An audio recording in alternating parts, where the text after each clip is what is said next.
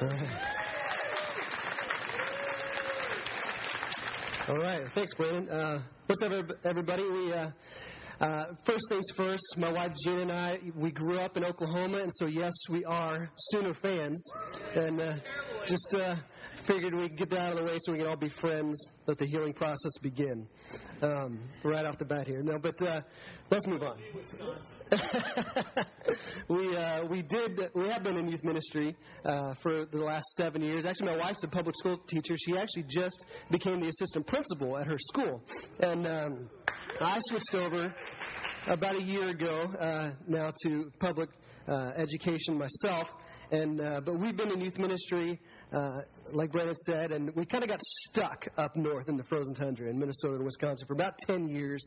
And when I say stuck, I really mean stuck. And we finally, God finally heard our prayers and sent us back south because we all know that snow is of the devil. And the happiest day of my life was when I sold my snowblower.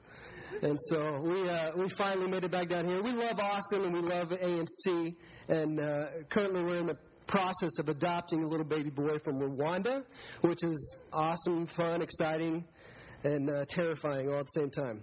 And so we're pumped about that. But can we pray again just real quickly, just and jump into that? Yeah. Let's pray. Father God, we thank you this morning, God. And I just pray that you would speak, God. We're here to hear from you. And God, I pray that I don't screw it up. In Jesus' name, amen. So let's do this. A quick note about your notes here this morning. You may be looking at those going, what in the world is this? This crossword puzzle. And I'm the kind of guy, that's kind of the youth pastor in me, I'm the kind of guy that I like to make everything a competition, okay? And so whenever the speaker gives you notes to fill in, I'm the kind of guy that, is making it a competition with Rob or whoever's sitting next to me, trying to guess the blanks ahead of time and see who gets the most right. So just have a little fun with that this morning. But let's do this, okay? As we get started, let's have a little confession time, okay? Let's be open, honest with each other, okay? And by a show of hands, a little confession time. How many of you would say that you regularly practice the discipline of sticking your foot in your mouth? Anybody here? Okay, awesome. Okay, most of us, I think. Okay, how about you're the kind of person, raise your hand if you're the kind of person that you think out loud. Between brain and mouth, you have no filter whatsoever, right? That kind of person, right? That pretty much describes all middle schoolers, if you've ever worked with any middle schoolers. No filter whatsoever. Okay, they just haven't developed it. Some of us never develop it. I'm not that way. I'm more the kind of guy that I think before I talk. I'm kind of a shy personality, and I think before I talk. But the problem is that I have kind of a malfunctioning, short-circuiting filter where I seem to always still be getting myself into weird, awkward situations. I did this whole baby dedication one time at our church up in Wisconsin, where in front of the whole church, I had this family, praying over this family and their little girl, and doing this whole dedication, praying for her parents, only to find out later that it was a little boy and a christening gown. Okay, so those kind of things. That's a little bit me, okay? So I'm constantly sticking my foot in my mouth, saying something stupid or myself. Anybody ever have your mouth washed out with soap when you were a kid? You'd be honest and admit that, okay? So you said something you weren't supposed to. Okay, well, needless to say, I think all of us here can agree that sometimes our tongues can get us into some pretty awkward situations, and we need to learn how to control the things that come out of our mouth, right? And so, James, we've been going through the book of James, and I'll just admit this. I'll confess this morning. When I learned about what I was going to talk about this morning, I was a little jealous. Okay, I was a little disappointed because James is one of those letters that's very intense and is very he's very intentional and deals with some huge issues in the life of the church. You got to remember he's writing to some of the earliest Christians who are going through some really heavy stuff. I mean, these are a group of people that are being stoned, that are being imprisoned, that are being persecuted for their beliefs. And so James James writes about that. And he talks about trials and temptations, and he needs that. And these are a group of people that need that kind of encouragement, right? And so these are huge issues. And then he goes on and he talks about faith and works and how those two play together. And he talks about taking care of orphans and widows and taking care of the poor. And this is a group of people, again, that would become known for rescuing babies at a city street dumps in Rome, and would become known for putting an end to the gladiator games. I mean, you talk about injustice, putting an end to these kind of things. And these are a group of people that really had a huge impact on the world. And this letter that James writes to these people deals with all these heavy issues and it's very intense. And so Brandon and Matthew and Trey over the last couple of weeks got to inspire with these messages and do these incredible, intense messages. And then we come to James 3, and I kind of felt like at first, like, I could talk about don't cuss, So it's kind of like, how does that fit in? It seems a little bit out of place. But I think once we look at it a little bit more closely, James has a bigger topic in mind, a bigger deal in mind here. So let's take a look. James chapter 3, starting in verse 3, he says this: when we put bits in the mouths of horses to make them obey us, we can turn the whole animal. Or take ships as an example. Although they are so large and are driven by strong winds, they are steered by a very small rudder wherever the pilot wants to go. Likewise, the tongue is a small part of the body, but it makes a great boast. Consider what a great forest is set on fire by a small spark. The tongue is also a fire, a world of evil among the parts of the body. It corrupts the whole person, sets the whole course of his life on fire, and is itself set on fire by hell. So James here, he's not playing around. Right off the bat, he's trying desperately to make this emphasis that this is a big deal. He gives us 3 examples of small things that make a huge impact, that make a big difference. He talks about a rudder on a ship, bits in the mouth of horses, a small spark that starts a fire, and he compares these things right off the bat, trying to emphasize, guys, this is a huge deal. The way we control our tongues is a big deal. Okay, and even earlier on, he says, if anyone considers himself religious and yet does not keep a tight rein on his tongue, he deceives himself. His religion is worthless. Someone say worthless. Okay? Someone say worthless. Worthless. There we go. So, worthless. He's not playing around here. He's being very intentional, very intense about this topic here. And it seems a little bit out of place to me. But he's obviously trying to get to a point here. And I think he kind of has a progression that he's getting to that we'll find out here in just a second. So let's keep reading. Verses 7 and 8 says this: all kinds of animals, birds, reptiles, and creatures of the sea are being tamed and have been tamed by man, but no man can tame the tongue. And I found that interesting because he says no man can tame the tongue. And so at first glance I'm going, but you just spent all this time telling us how big a deal it is that we control what comes out of our mouth. You just spent all this time telling us how huge of a deal this tongue thing is, and then you tell us we can't tame it. Well, there's nothing you can do about it. Okay? And he really does. He really gives some harsh warnings. He talks about fire from hell, and he talks about, the tongue is a world of evil, and he gives some harsh warnings about our tongues and the things that come out of our mouth. And then he tells us, but you can't tame it. And so it's a little confusing here right at first, I feel like, when he says no man can tame the tongue. And so at first I was a little thrown off by that, but I think we're getting kind of to the crux of what James wants to say here in these next 4 verses. Let's look at these. In 8 through 12, he says, the tongue is a restless evil, full of deadly poison. That's an interesting phrasing, I thought. Full of deadly poison. With the tongue we praise our Lord and Father, and with it we curse men who have been made in God's image. Out of the same mouth come praise and cursing. My brothers, this should not be. Can both fresh water and salt water flow from the same spring? My brothers, can a fig tree bear olives or a grapevine bear figs? Neither can a salt spring produce fresh water. Now this section, these last 4 verses, sound really familiar. And what you have to remember is most scholars believe that this James who wrote this letter is the half-brother of Jesus. Okay? And so he's a guy that is going to be very familiar with the teachings of Jesus. And this particular section It's almost like he just plagiarizes what Jesus says in Matthew chapter 12. It's like he cut and pastes and almost lifts the same idea here in Matthew 12. Listen to how Jesus says this in Matthew 12, 33 to 37. It says, Jesus says, make a tree good, and its fruit will be good. Or make a tree bad, and its fruit will be bad. For a tree is recognized by its fruit. You brood of vipers, how can you who are evil say anything good? For out of the overflow of the heart, the mouth speaks.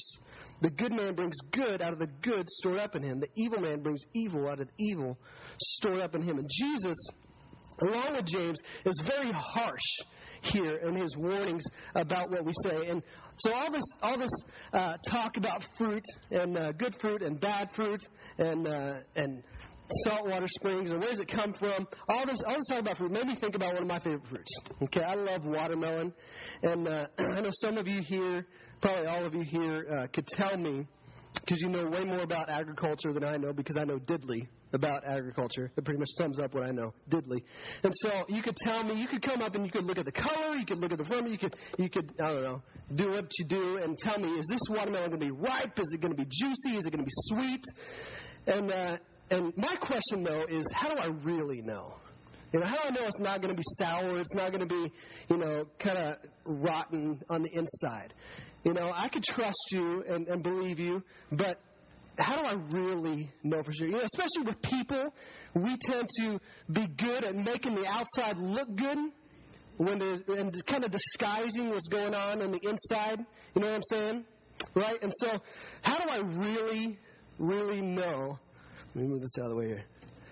How do I really know what's going on the inside? How do I know if this watermelon here, is going to be really good and juicy? For me, in my mind, there's really only one way that I know to find out if this watermelon is going to be good. This is a huge sledgehammer. Brandon, what's the deal? What am I, Mr. Olympia? Come on, dude. Seriously. So, it's almost as big as the watermelon. Look at that. Okay, so, in my mind, there's only really, Paul Bunyan. There's only one way that I want to know what's really inside this watermelon. And so, I think that's just to bust it open with the sledgehammer. So, I think I want to know, really, is this watermelon going to be good? Is it going to be...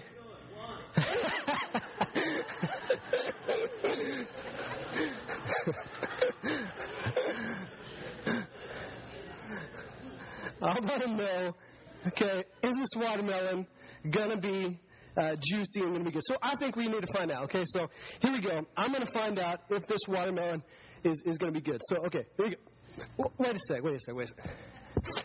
Now, the thought hit me here, okay, that sometimes, how many times does life really hit us with a sledgehammer? Right? I mean, it does. At times there's tragic things that happen to us, and it hurts and it's painful when those things happen to us, right? But how often does life really hit us with a sledgehammer? It's more often, more likely on a day-to-day basis that life doesn't really hit us with a sledgehammer. It's more like just little pricks, isn't it? It's more just little punctures that happen to us on a day-to-day basis, isn't it?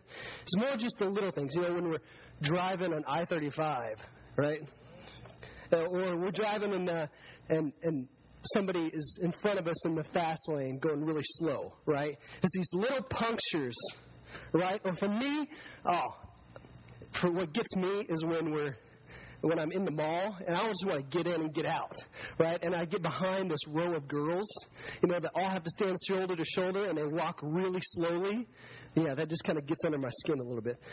Or it's when I'm collecting money for youth camp, and Gavin Hatmaker pays in pesos, right? That one actually made me laugh. That didn't really get under my skin. It made me laugh.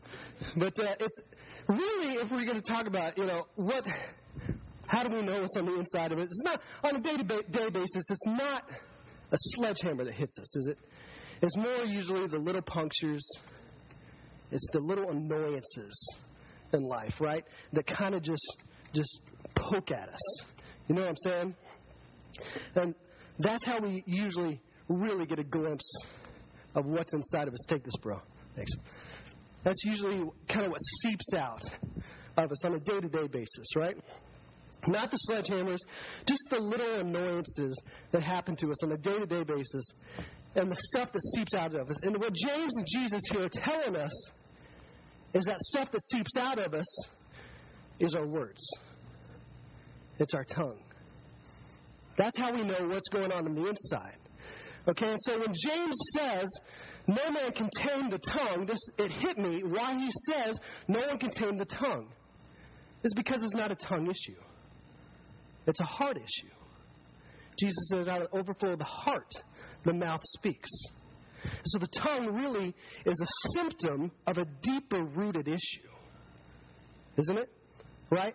And to try and fix the tongue would be pointless. It's like slapping a Band-Aid over a symptom. You know, it's not going to do any good. Trying to slap a Band-Aid over a behavior. We try and fix the behavior, and unless we deal with the root cause of the issue, it's not going to do any good. And the root issue isn't our tongues, it's our heart. Okay, and so when James says, no man can tame the tongue, what he's really trying to tell us, and Jesus is trying to tell us, is that when we recognize that we have a tongue issue, it should indicate to us that we have a heart issue. That there's something going on inside of us that should make us take a step back and ask ourselves, where's this anger coming from? Why am I jealous, or why am I threatened by this? You know, what's going on in the inside of me that's making this stuff seep out of me? That's making this, where's this stuff coming from? Right? And so, and the truth is, it's often when we're angry that we really reveal what's inside of us, isn't it? Truthfully, honestly. It's really when we're angry that people around us get a glimpse of what's going on inside of us. And usually it's the people that are closest to us. You know, it's our spouse, it's our parents, our kids, it's our brothers or sisters, it's the people that really we care about the most that kind of get the brunt of this a lot. You know, that on a day-to-day basis, you know, they see glimpses of what's really going on inside of us, and they take the full weight of that usually. And so I think the main point of what James is really trying to say here is not when you wake up in the middle of the night and you stub your toe and certain words come out. I don't think that's really what James is getting at here, driving out here with all these harsh warnings about the tongue. What I think he's really trying to deal with here is how we treat other people with our words. Okay? I think it's how we treat other people with our words. And sometimes our words can be venomous. Sometimes our words, we can snap at someone with just sharp, pointed statements. Okay, if you look at verses 8 and 9 again, he says it's a restless evil, full of deadly poison. With the tongue we praise our Lord and Father, and with it we curse men who have been made in God's likeness. Jesus called these guys brood of vipers. And a viper has a forked tongue. It's like James is echoing what Jesus is trying to say. In one breath, we're praising God, and the next minute, we're cursing the people who are made in His image. And maybe not even in the face, but behind their backs, we'll talk bad about them. Right? We're cursing them who have been made in God's image. And in Proverbs 18, I thought had an interesting way of saying this. Proverbs 18:21 says this: words kill, words give life. They're either poison or fruit. You choose. I thought that was very interesting phrasing here. Life and death. Life and death. You know the old saying, sticks and stones may break my bones, and words will never hurt me, right? Well, Scripture seems to be saying here, the sticks and stones may break your bones, but words have the power of life and death. And so that caught my attention when I came across it, this whole idea, this concept that our words have the power of life and death. And then I came across this really fascinating, I think is a really fascinating experiment by this Japanese guy. His name is Masaru Emoto.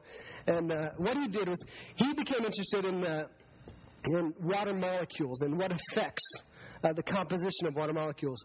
And so what he's done is he did a couple of experiments with jars of distilled water. Okay, and he found a way to freeze them and take pictures of these jars of distilled water. So let me show you just a couple of these pictures. We got the first one here. Okay, what he did was he played one jar that had distilled water in it. He played a Mozart symphony. Okay, and this is a picture of the water crystal. Okay, and go to the next one. It says, this is heavy metal. Isn't that weird, right? Heavy metal, okay? And then it gets really interesting because what he did from here was he would write phrases on pieces of paper and tape them around these jars of distilled water. And this next one is the phrase, "You make me sick, I want to kill you." This is a picture of the water molecule. Okay, and the next one is the phrase, "Love and gratitude." The next one is the phrase, I think it's "Thank you." Thank you. Isn't that interesting? Okay, and then he gathered some water from, I think it's the Fujiwara Dam. I think it's in Japan. This is just regular molecule, and then he took a picture of the same water after offering a prayer over the same water. Same exact water. And before you go and dismiss this whole idea and think, and there's a lot to be proven here scientifically with more tests and experiments, but before you go and dismiss this whole idea and think, what does it have to do with anything? Let's remember, what are our bodies composed up of mostly? Water, right? Somewhere around 80% of our bodies are made up of water. And so maybe, just maybe, Scripture's trying to tell us here that our words really do and carry with them a certain weight. And maybe our words really can affect even the composition of the people around us. Maybe our words really can affect somebody's mood, attitude, the way they think about themselves. Right? And so this whole idea of words are the power of life and death, I thought was very interesting in Proverbs 18. And so let's explore this just for a second.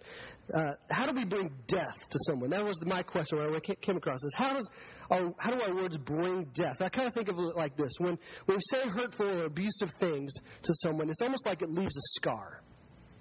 It's almost like it leaves a scar in that person. Now, if we go across this room, lots of us would have scars in this room, and all the fellows in the room, we think scars are cool, and mostly because they tell a story, right? And anytime you have a scar, there's a story associated with it. And scars remind us of a time that we were hurt, don't they? They remind us of a time when we had surgery or we got hurt in some way, okay? And I was thinking about when you leave a scar on somebody emotionally, that's kind of a different thing. Because those kind of scars don't necessarily heal as easily, right? When somebody has an emotional scar, it really kind of leaves us with a choice of, are we going to let it heal properly and let it teach us to forgive, right? Or are we going to kind of pick at that scab, right? Are we going to sooner or later let it turn us a deep shade of bitter? And if we let it, it can really affect the way we see future relationships, right? And so when you leave a scar on somebody emotionally, it really can do some damage, I think. So how do we do that? How do we leave scars with our words? I think it's obviously things like gossip. And working with teenagers, you'd be surprised how many times I hear, "Oh, it's not gossip if it's the truth," right? It's not gossip if it's the truth. Well, actually, it is, but, okay, as if a technicality is going to get them out, of saying something bad about somebody behind their back. Let's talk about slander then, okay? You're talking bad about somebody behind their back. It's gossip, slander, hurtful, abusive words, lying, exaggeration, sarcasm. These kind of things really can, I think, do some damage. If we're honest with ourselves this morning, really can do some damage to people. Think back about verses 9 and 10 in James chapter 3, where he says, essentially cursing people that are made in God's image is the same as cursing God himself. I think that's essentially what he's getting at, is how can we do this? How can we praise God in one breath and curse the people who are made in his image in the same breath, with the same tongue? And then this thought, the flip side of this, that Scripture says that we can bring life with our words, really intrigues me. Okay, and I started to think about how do we bring life to people? What does that look like? And I immediately thought of one of my old pastors in college. He was a very charismatic leader. You know, everybody wants to be around him. His name's Nate Rush. And I always tell people, if you're ever in Minneapolis, you have to take Nate Rush out for lunch, out for coffee. You have to steal some of Nate Rush's time because you walk away from a conversation with Nate Rush and you feel 100 times better about your life and about yourself. I mean, he's just that kind of guy where he emanates life. He breathes life into everybody. Can anybody know somebody like that? They're just like the number one cheerleader. You know, they're just very encouraging. They're the kind of person that you want to hang around. They just breathe life. And it hit me when I was thinking about this that we literally can breathe life into people with our words. And I think sometimes we think appreciative thoughts, and we think these thoughts about people about, oh man, I appreciate this person so much, you know, and I love that they do this and that they're this way. I love hanging out with them. I love that, Jerry Espinosa. Where's Jerry at? He's not here. Well, if you know Jerry Espinosa, I mean, he's just the kind of guy that just serves and serves and serves, and he'll do whatever you need and doesn't want any recognition. Or we think, man, Brandon and Matthew's messages, they hit it out of the park, and we don't tell them that. Or you know, these different people we think these, you know, thoughts of appreciation about people, and then sometimes we don't voice those, right? Or we maybe assume that they know, or we don't want to be cheesy, you know. We think these thoughts about people, and sometimes we forget to tell them, right? And so I think, which leads me to my next thought, that sometimes withholding life can be the same thing as bringing death, right? Sometimes withholding life can be the same thing as bringing death. And when sometimes I think the deepest scars come not from what people say to us, but what people don't say to us, right? There's a book out called Wild at Heart.